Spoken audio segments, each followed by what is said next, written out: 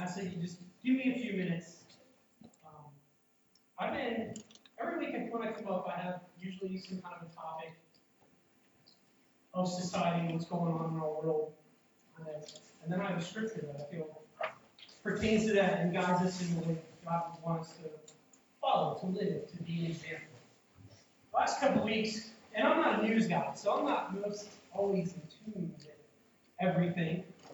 But as I go through the world, I do experience things that are going on. So I get it that way. I don't watch all the news outlets. But I'm a sports guy, so I do watch a lot of sports stuff. Well, the last couple of weeks, if you don't realize this, those two worlds have really crashed together. What is going on in the sports world, the protests, the things that are being spoke out now has been engulfed into mainstream society. The news outlets are picking that up and they're all talking about it. And I just feel like I need to address that. It's been very heavy on my mind. It's been very heavy on my heart. Some of you, brothers and sisters in Christ, that I respect your opinions and your thoughts on those ideas. Many of you are in here today. I've had conversations with other brothers and sisters in Christ, and family members that are brothers and sisters in Christ. Co-workers, many of you may already have had those conversations as well. But when I do talk about those topics and ideas, usually I'm 100% clear on what the Bible and God is telling me what's right and wrong to do. I cannot tell you that I have that answer today exactly. I'm still searching. That's why it's been so heavy on my heart. What is the right thing? Do we protest? Do we raise up and protest against what's going on and say one way or the other? I don't have that 100% answer. So if you have a different view, that I'm not there. I'm not saying yours is wrong or mine's right, because I don't even have that fully figured out. I've been searching and praying. I can't remember a time in the Bible that God protests. My mind in many years goes immediately to the money changer tables flipping in the temple, but that wasn't a protest. That was a much different thing. I can't think of the time. I know people protest against Christ, right? We know the Israelites, the Jews protested against Christ. The Pharisees, they went after him, but I don't remember him protesting back. So I don't know. Maybe you have that. Maybe you found a biblical. If you did, please tell me, because I just haven't come up with it. But if you've seen the article, our newsletter Wednesday, I talked about this. All this stuff that's going on. Some people say we're starting to head into the end times. Maybe it's going to be a civil war, another civil war. I don't know. I don't have the answer. But it reminded me of a time when I was at Word of Life Bible Institute up in Screwwood. I was saved 1 year, maybe me a little bit, almost 20 years ago. 1 year I was saved, I was discipled, and then I went to the Bible Institute. And one of my very first classes I had was eschatology with the man who wrote the Bible, Dr. Charles Warner. Just kidding. He had a study Bible. Everyone had one. It was all the rage. Tamer MacArthur, that was the debate. Anyways, we had eschatology with Dr. Ryder. I just remember, like, wow. 5 days of eschatology, which is the study of the end times, is not enough. So I can't tell you that I have all the answers or know everything even now about the end times. But what I can tell you, I walked away with that day. I mean, I was only 1 year being removed from the world, saved, learning, discipled. I just had a brief stint in the Marine Corps, very short time of service, had family members all through the service. Loved our country. I mean, I was all about it at that time as a young man. And 911 is just right around the corner, which we will do that looking back. Right around the corner. And I remember leaving that class, not understanding everything, but realizing the great and mighty USA, the red and white and blue, the land of the free, home of the brave, it's not mentioned. We're not in the end times. According to what I learned, there's no power from the great mighty West coming over to the East having anything to do with the outcome of what happens. If you study that, I mean, you would know that we're not mentioned. We have no weight on the end times and what God has for the future when He says He comes back. We're not part of it. I'm thinking, wow. What happens to us? I mean, at that time, I think 20 years ago, U.S. we were it. We're the bomb. I mean, we were the best country. And I think you can agree with me, we've kind of gone down a little bit. it's not quite the most powerful nation anymore. Things are chaotic. So what happens to us? Now, I'm going to give you my opinion. Like I said, I don't know. I really don't know. But I had an overwhelming feeling even way back then, and I still feel that it's kind of trending right now, is we take ourselves out. We crumble from within. We just fall apart. Technology enters in more ways to sin, and it reminds me kind of what happened to the great and mighty Rome. You know, the emperor gets removed, and all the societal sins that were underlaid behind the mega empire of Rome, once you remove the picture of the emperor, right? Because this all falls in line, I promise. If you give me a few seconds, I will line this all up, especially with Brother Bill, what he taught us 2 weeks ago. He and I just seemed, our messages just seemed to fall in line. Bill was speaking about the powers of old, right? Shaping the course of society through Israel. You know, the Babylonians, the Medes, the Persians, the Assyrians, all this. This is where I'm at right now. So just bear with me for a second, and I promise I'll link it all together. I was just, what becomes of us?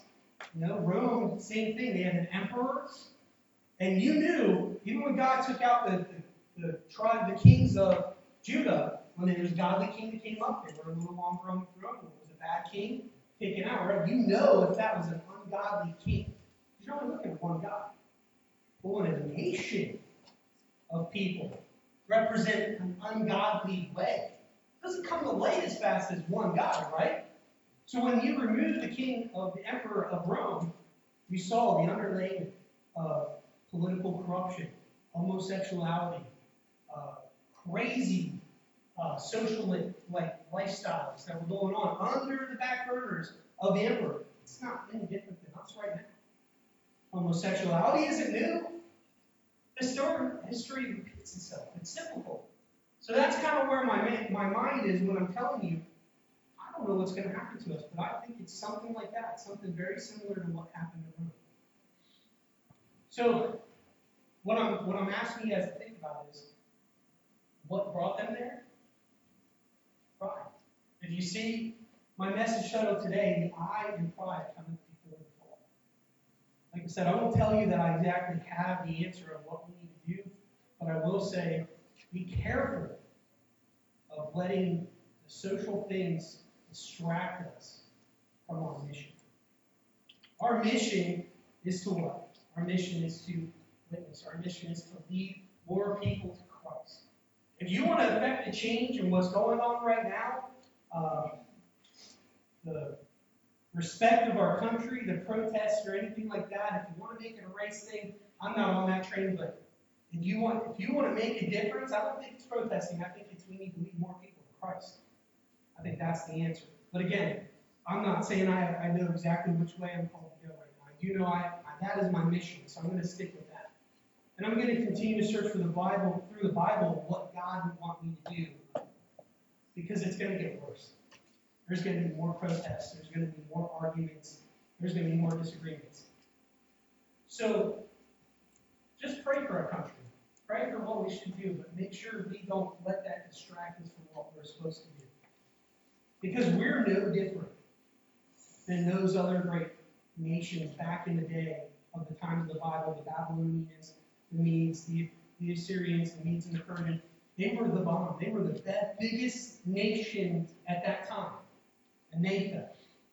We're going to see, as an example, linking that all together, what took one of the major ones down in their times. So if you have your Bibles, turn with me to Isaiah chapter 14. And we're going to look exactly what Bill was talking about 2 weeks ago, about the fall of one of the greatest empires at that time, one of the biggest thorns in the flesh of the Israelites, the Babylonians. And like I already kind of spoiled over it, I feel the causes of pride. So we're going to look at that today. So if you have your Bibles there, chapter 14, follow along. I'm going to actually read a few verses and then describe kind of what's going on there. A little different than what I normally do by reading the whole text and then going back. I'm going to do a little different today. So we see verse 1, where the Lord will have compassion on Jacob and will again choose Israel, will set them in their own land, and sojourners will join them and will attach themselves to the house of Jacob. And the peoples will take them and bring them to their place. house of Israel will possess them in the Lord's land as male and female slaves.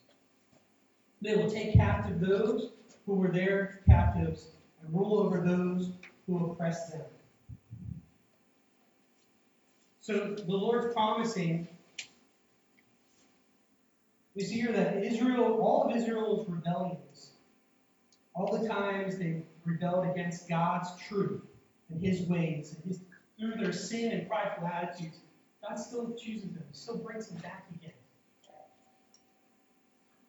He takes them back, even if it seemed for a time that He refused them, because as they're going through that, as they were grabbed by Babylonian, as they were held in captive, and we see them in Egypt, it happened that way before, with Pharaoh during the time of Abraham, we've seen that before. So they might feel that at that point God's refusing their mercy, having mercy on them, or He has forgotten. But He has promised that He will forsake us. And even through that time, through their struggles, His people again, they gain humility. That's what happens when we go through trials like that, right? They got a little too big for their britches. They started placing things ahead of Him. Uprises of a big nation, ungodly nation. They grab them up, they take captive. They have to go through some trials and tribulation.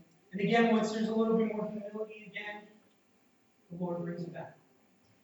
That's what we see going on. This is a prophecy of Isaiah about what's going to happen. It hasn't happened. The ruled become the ruler. Interesting twist, right? The people who were down then become the people who were up. We've seen that in Scripture before, haven't we? You put yourself second, I am second, that mentality. Those who are the least will be the greatest. Babylonian didn't know how to do that. They were all about more. The I mentality. It was funny because I was thinking about this, like I said, it's been on my brain for the last couple weeks. I got in the car, I was driving, I forget where exactly I was going. Normally I'm 88.1's on, and it's usually Christian music. There was a sermon. I've never heard sermons on there before. Maybe I'm just not that time. And I caught the pastor, I don't even know who it is, came really in the middle of it. And all that caught my ear, he said, we're in a nation of selfies. Everything is about selfies. Nation of selfies, that's what he called us. Selfie sticks, all about I, selfies. Me. When we should be in a time of selfie-less. It's not a real word, but that's kind of what his point was. I was like, that's an interesting way to look at this. That's kind of where my mind is. The I mentality of what pride of a great country can make that. But as we know, as we will see, pride comes before the fall. The rule become the rulers. What kind of statement does that ring true to the rest of the lands at this time? Actually, like I said, this is prophesied, so this hasn't happened. But what kind of truth or fear should that ring true to? Do you think the emperor at that time, the king of Babylon, thinks, yeah, that's not going to happen to me? The world has come up with this mentality of what? Too big not to fail? Yeah. Too big not to fail. The whole banking industry, I'm in that. So that always reminds me to think of that. Too big not to fail. Like I said, we're not in the end times. Obviously, somebody takes us out. We're not too big to fail. There's going to be somebody bigger, or is it, like I said, maybe it's going to come from self-imposed destruction from within. I don't have the answer. Just have a theory. There's probably many more theories out there. But the rule become the ruler. When the Lord has given you rest, so I'm in verse 4 now. When the Lord has given you rest from your pain and turmoil and the hard service with which you were made to serve, you will take up his taunt against the king of Babylon. How the oppressed has ceased, the insolent fury ceased. The Lord has broken the staff of the wicked and the scepter of the rulers, that struck the peoples in wrath with the unceasing blows. The ruler ruled of the nation in anger, with unrelenting persecution. The whole earth is at rest and quiet. They break forth into singing. The cypresses rejoice in you, the cedars of Lebanon, saying, since you were laid low, no woodcutter comes up against us.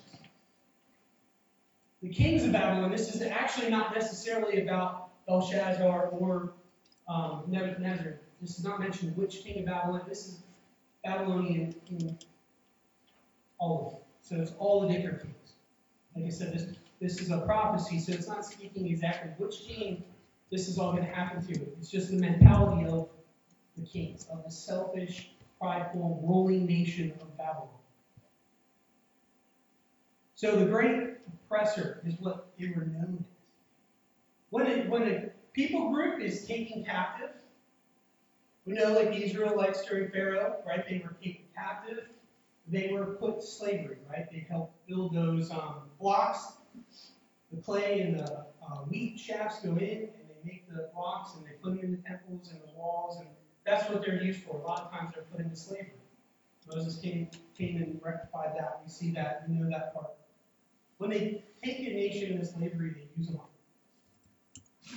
They use all the resources. They don't leave nothing behind. Most nations would just use them all up and pretty much sometimes let them go back.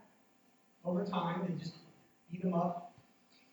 And eventually they just kind of return and they go and get a new group of people, fresh, younger bodies, and they enslave another nation. And then they use that nation up. Not Babylon. Babylon crushed its people. Their name was the oppressor. That was what they were known as. They chewed them up. They didn't spit them back out. There was nothing left. They took everything. They used up all the people. They didn't bring them into their society over time and make them part of them. That also happened when societies were overtaken by another nation. They sometimes would just lead into it and become that type of people. That also wasn't uncommon during that time. But not with the Babylonians. They just ruined the people. They crushed them. They didn't want to integrate them into their lifestyles. They looked at them as tools. They just used them all up, chewed them up, and spit them out. There was nothing left. They didn't even, most of the time, the people they enslaved didn't have, there was nothing left to go home to. But Israel did have a small remnant left. So this, in a way, is what they're talking about. There's a couple other names for them. So they're known as the oppressors. They have a scepter of the rulers. One of the commentators puts it like this. He says that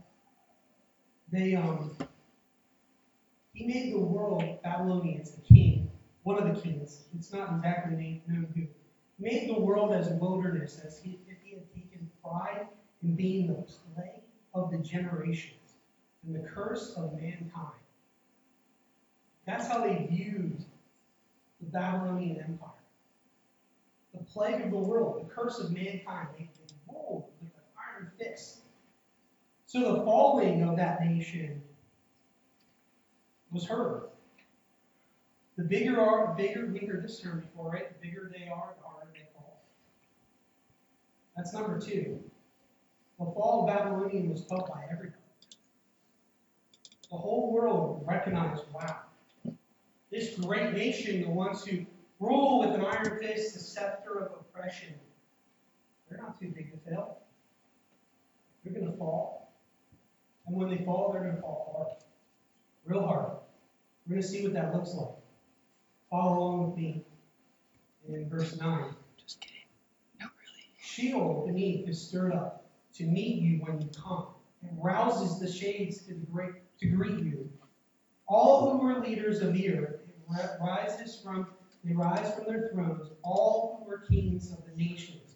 All of them will answer and say to you, you too have become as weak as we. You have become like us. Your pomp is brought down to Sheol, the sound of your harps. The maggots are laid as a bed beneath you, and worms are your covers. Wow. I mean, that's what befalls the Babylonians. Interesting thing is, the bigger are they, the harder they fall. The fall of Babylon is felt by everybody. When they, I'm sorry, I already said that. Even the greatest, number 3, even the greatest of the worldly will suffer the same fate as their victims. That's what we see here. The dead, the already people in Sheol, the conquered people will rise up and look, you're no better than we are. You find yourself in the same fate as us. Took a little longer for you to get there. but you're no better. Bill said it 2 weeks ago. It's like time is like a vapor. We're like the vapor. Have you ever thought about that? It's a vapor. We're not promised to be here forever. The United States of America is not going to be here.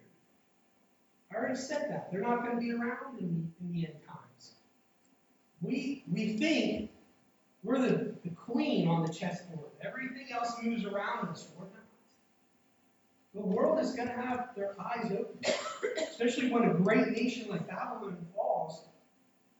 The remnants of all that shakes through the entire world at that time. Right? The ripple effect. I think that might happen with the United States of America too. And we certainly think of ourselves, everything else in the world revolves around us. It's not that way. It's just not that way. We're like a vapor. We're a vapor. The Lord it's not about us. We've been talking about faith, right? Last month, 2 months, we've been talking about faith. It's not about us. Don't let that stuff distract you from your mission. Yes, we're fighting a war, but our mission is different. Our mission is different. If you're a Christian, your mission is much different than what the rest of the world views is important. Don't lose sight of that. This wall will be so big that even already the dead say, wow, they're no better than us. Heck, you're here too.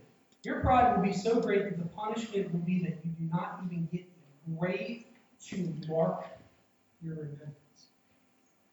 Their pride was so big, Babylonians' pride was so big. God's idea is we're not even going to mark you with a headstone. Here lies the greatest nation ever. Nothing. You're going to lay on a bed of maggots. Your blankets, your cover, your casket cover will be worms. That's what he has in store for the prideful. That's what he's going to do to one of the greatest nations. That's what he was going to do to one of the greatest nations back then. A nation that he did move around like a chess piece to bring testing to his people. Right? And let them oppress his people to realize that they let go of God. They weren't relying on God. They weren't relying that he will answer the promises he promised them.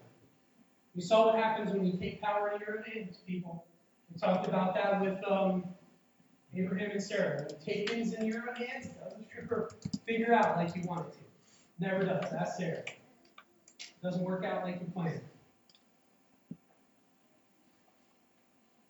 Now this next section, verses 12. Before I read it, I want you to make a reference to Satan here. It's not talking about Satan.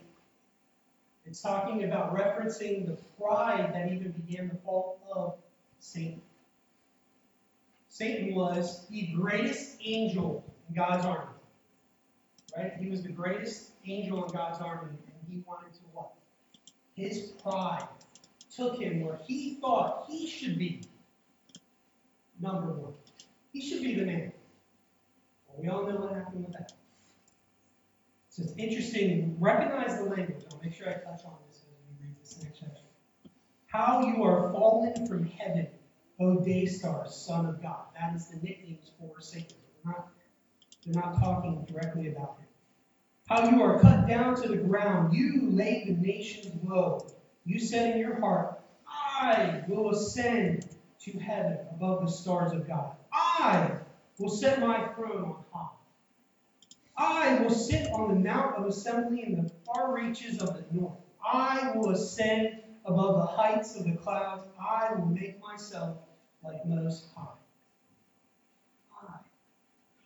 I is what? Right? It's I. The I in pride cometh before the fall. I took a little pride in that statement I made. Yes, thank you for catching my thunder. I thought that was pretty crafty. I did. Especially to somebody who doesn't know English or anything like that. My wife can get the funny words there. She's just, that's not the right English. Stop it. So, right? I mean, is our world today not centered around the I? When you protest something, again, I don't have a lot of experience about this, but when you protest something, when you pick a side, are you not putting yourself into it? Are you not making it personal?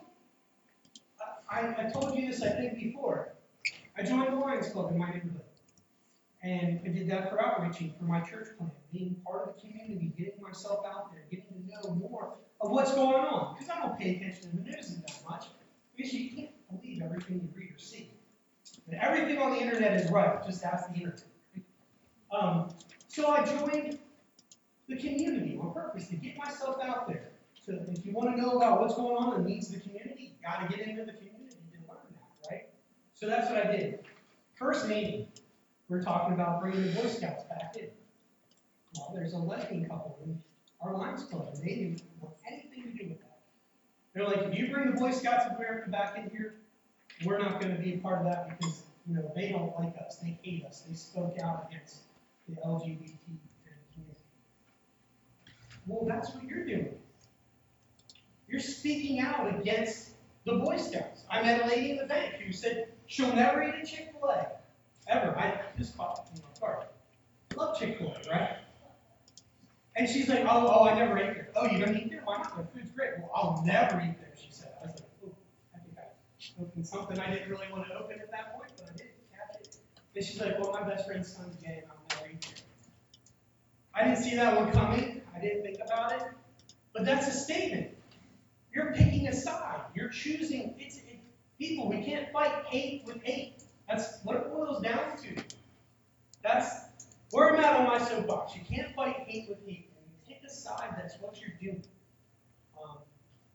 I have people who say that, they feel they're doing the right thing.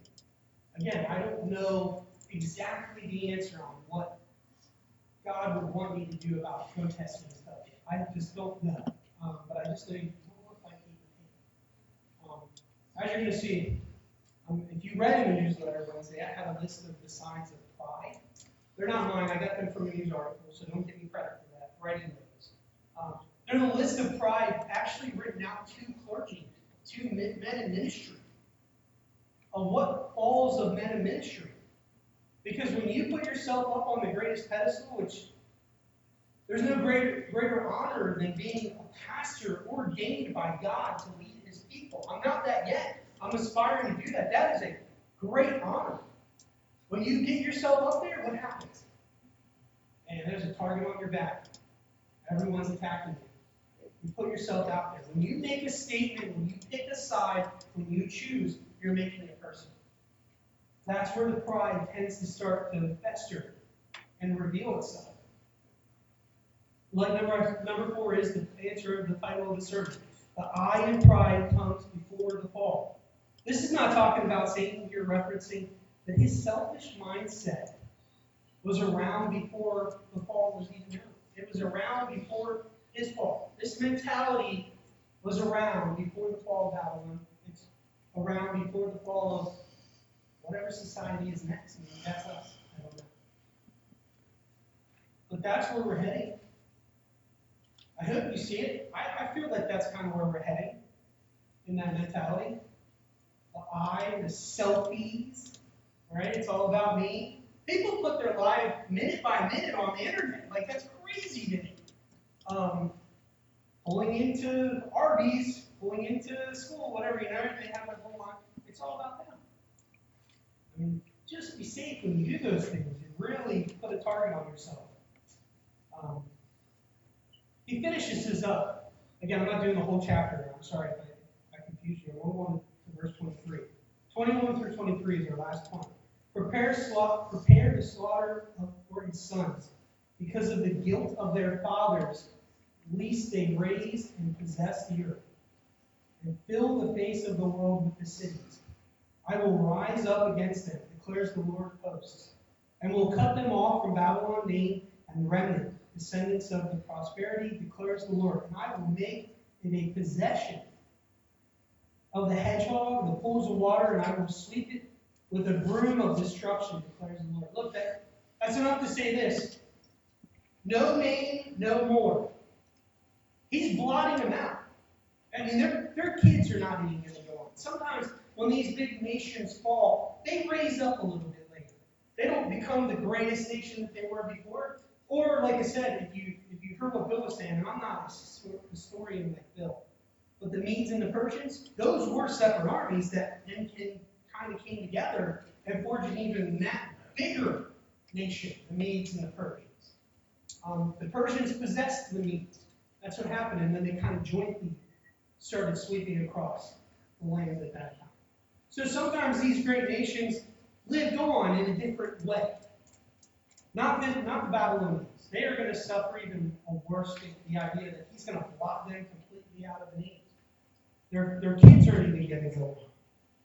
He's going to take them completely off. It's almost like the one who you shall not say his name, the whole Harry Potter thing. We don't say his name because fear the name, right? He's just going to blot it right out. We don't even care about the name. Boom, they're nothing. That's where he's going with this. So, like, as we're going through, kind of, what is all this for us? I already kind of laid out the idea on my soapbox, which I forgot to sit down, sorry. I wasn't on that whole time. What's the lesson here?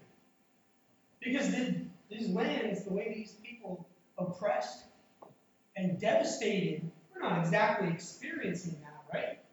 We don't have, the Army's not going to come over and enslave us, is it? I don't know. I don't think war is not fought like that anymore. It's like a little video game behind closed doors, right? We just push a button and drop a bomb. That's kind of how war is fought now. What is this for us? What do we do with this information? Application piece for me is summed up in Matthew 23:12. Whoever exalts himself will be humbled. Whoever humbles himself will be exalted. The world doesn't understand it. Christ continually, through his 3.5 years on the earth, he put other people before himself.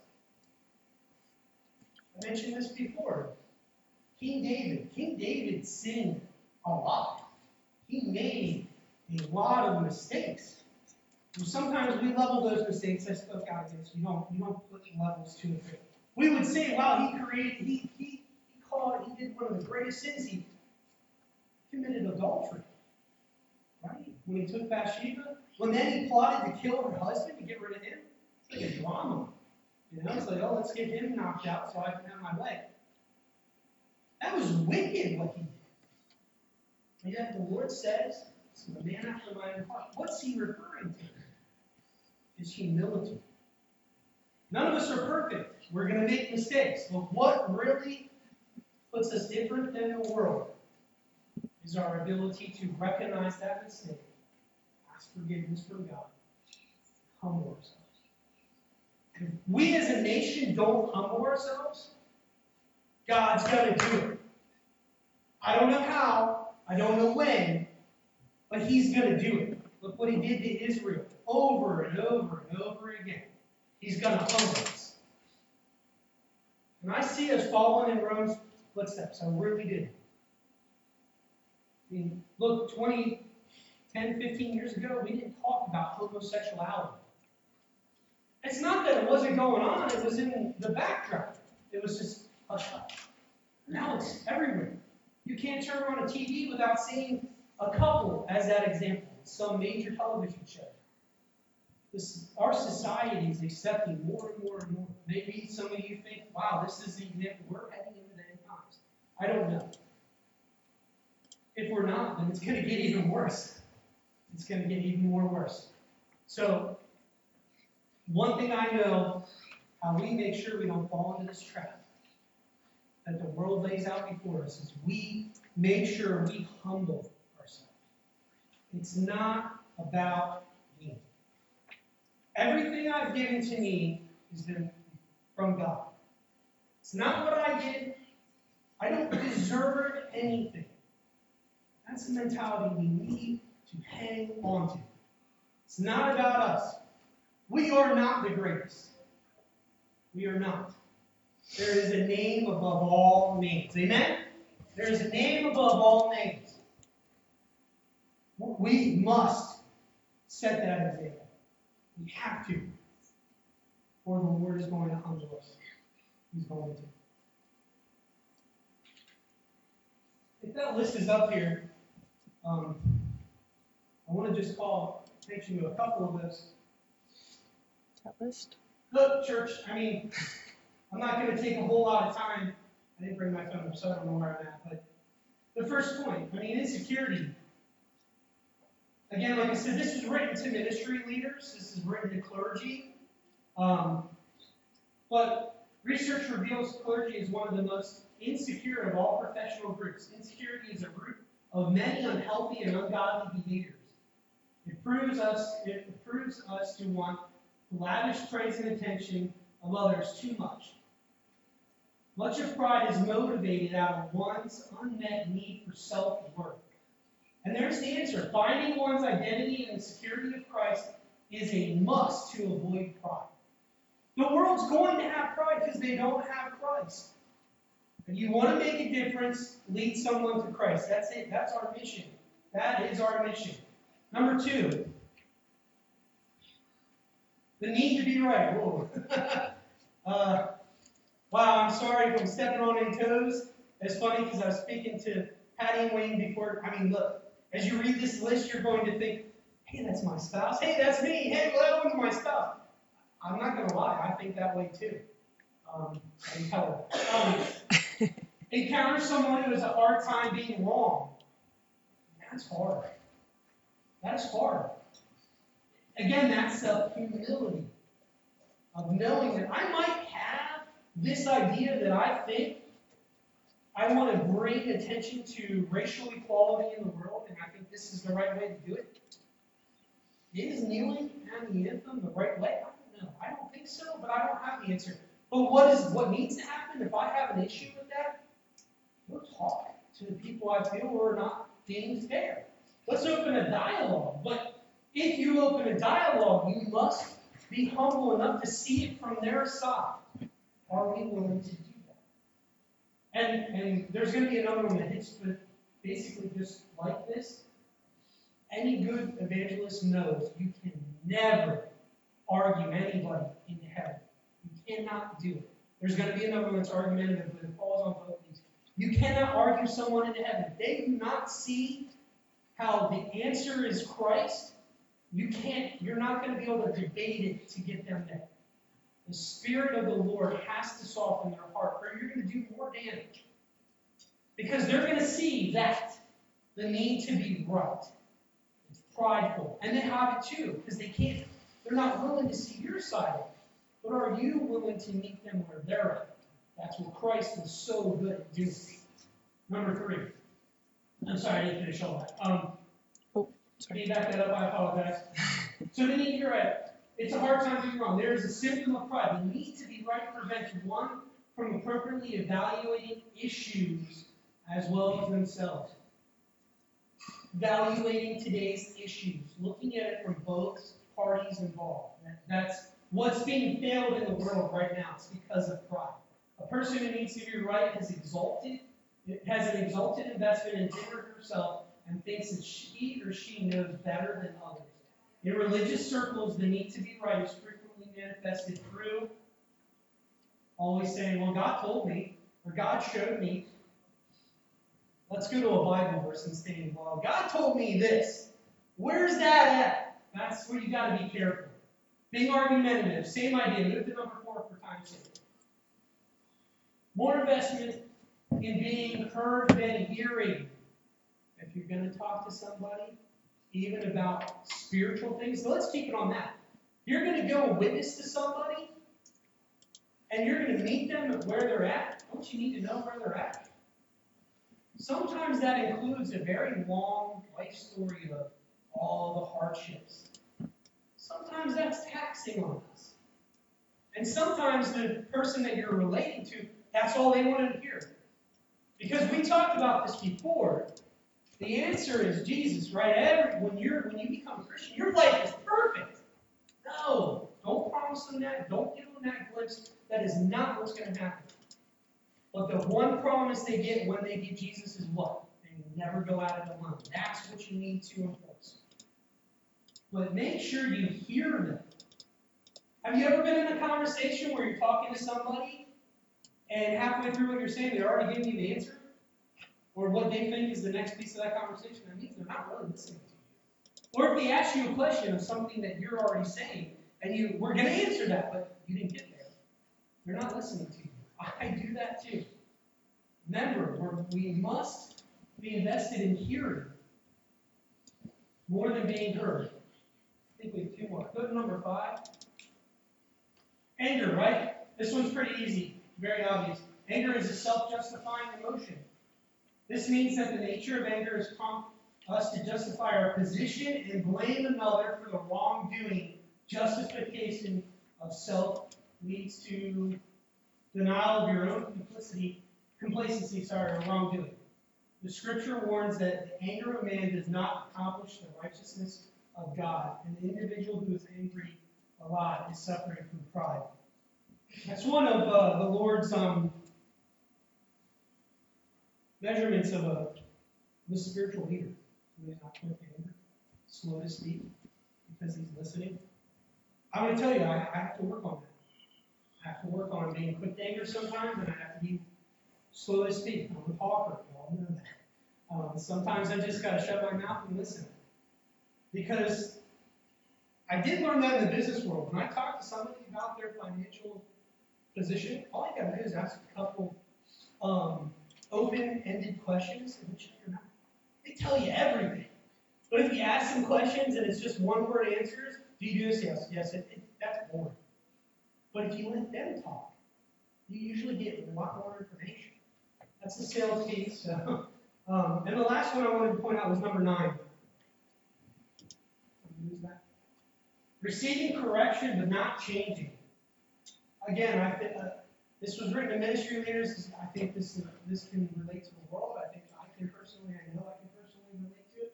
And hopefully you do as well. I work with a man who often would receive my correction and say thank you for the feedback, but would never change. This is too a form of pride. The individual was placating me and no. Sorry. I think it's like people pleasing. There you go. Sorry. I don't have those. Anyways, it's basically people pleasing. There you go. Okay.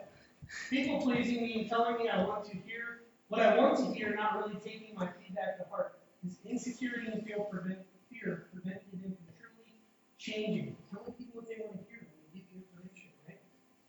The world's really good too. We call that political speak for speaking out of the left side and the right side. Politicians who answer one question one way to one group and one to the other.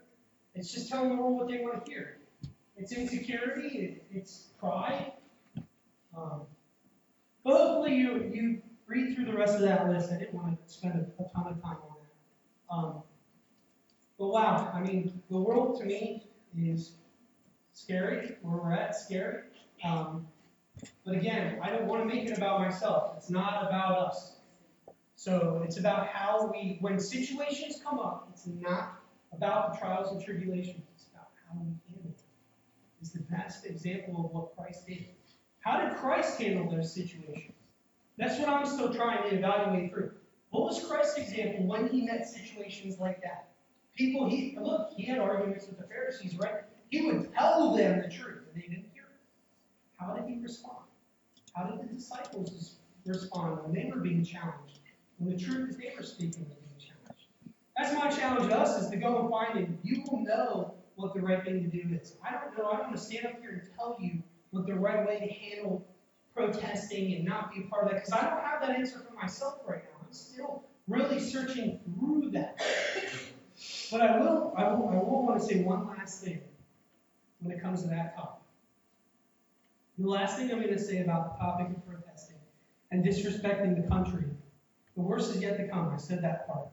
But if you find yourself being more enraged about someone disrespecting the country, ask yourself this question. You're more enraged about somebody kneeling for the anthem and the flag than you do for someone that takes God's name in vain. And your priorities are really messed up. That's the question I'm telling myself. I work in a worldly environment. I hear JC and GD all the time. Am I ready to go to a verbal battle when I hear that? No, I don't. I'm not going to tell you I've taken that on. I haven't. I don't know how to navigate that in a worldly environment yet. But there are people online, everywhere else, going verbally to war over people disrespecting our flag and our country. And there are Christians that are doing it, that are ready to go to battle verbally about this topic. But we're not as enraged about someone taking the Lord's name in vain. That's the highest form of disrespect you can get to our God. And when I was in the Marine Corps, at the end of every night, what did we say? God, country, Corps. That was the God, country, Corps. That's how we ended every prayer, every song. God, country, Corps. God, country, Corps. You're elevating the country above God. Could that be the undoing of a prideful nation? I don't know. I'm just saying we have to challenge ourselves with that mindset. Are you ready? Are you more enraged about someone disrespecting God's name than our national anthem? So that's the last thing I'm going to say. But here, church, honestly, like I said, let's not derail ourselves from the mission at hand. That's the most important thing. If we're going to make any kind of change, we're going to win more souls for Christ. That's got to be that has to be first. In the priority list of priorities, that's got to be number one. That's the best way we can serve our God's name. That's the best way we can make sure it's respected, is to tell everybody about the truth. And if you're here today and you do not know God's love, God is unselfish. He says, have this mind which was also in me. Christ Jesus, even though he was God, he did not take equality to the level of God. He humbled himself, yet to a place of death on the cross. It's the most humiliating way to die back then. And he died for us. He humbled himself to the lowliest position, carried his cross, was hung on a cross between two sinners, two thieves, and he died a painful death for you, so you can have eternal life. If you don't know that, please speak to me what that means. So you can have it. It's free. All it is accepting the fact that you are a sinner. There's none righteous, no, not one. God is the highest level of position. We are his servants. If you don't know him, you can always talk to me. And Scott, that was down here, is one of our deacons. There's two more people in here that will be able to tell you the truth. But that's the first. If you want to join the battle, you got to get on the team. You got to get on Team Jesus, right? Got to do that first.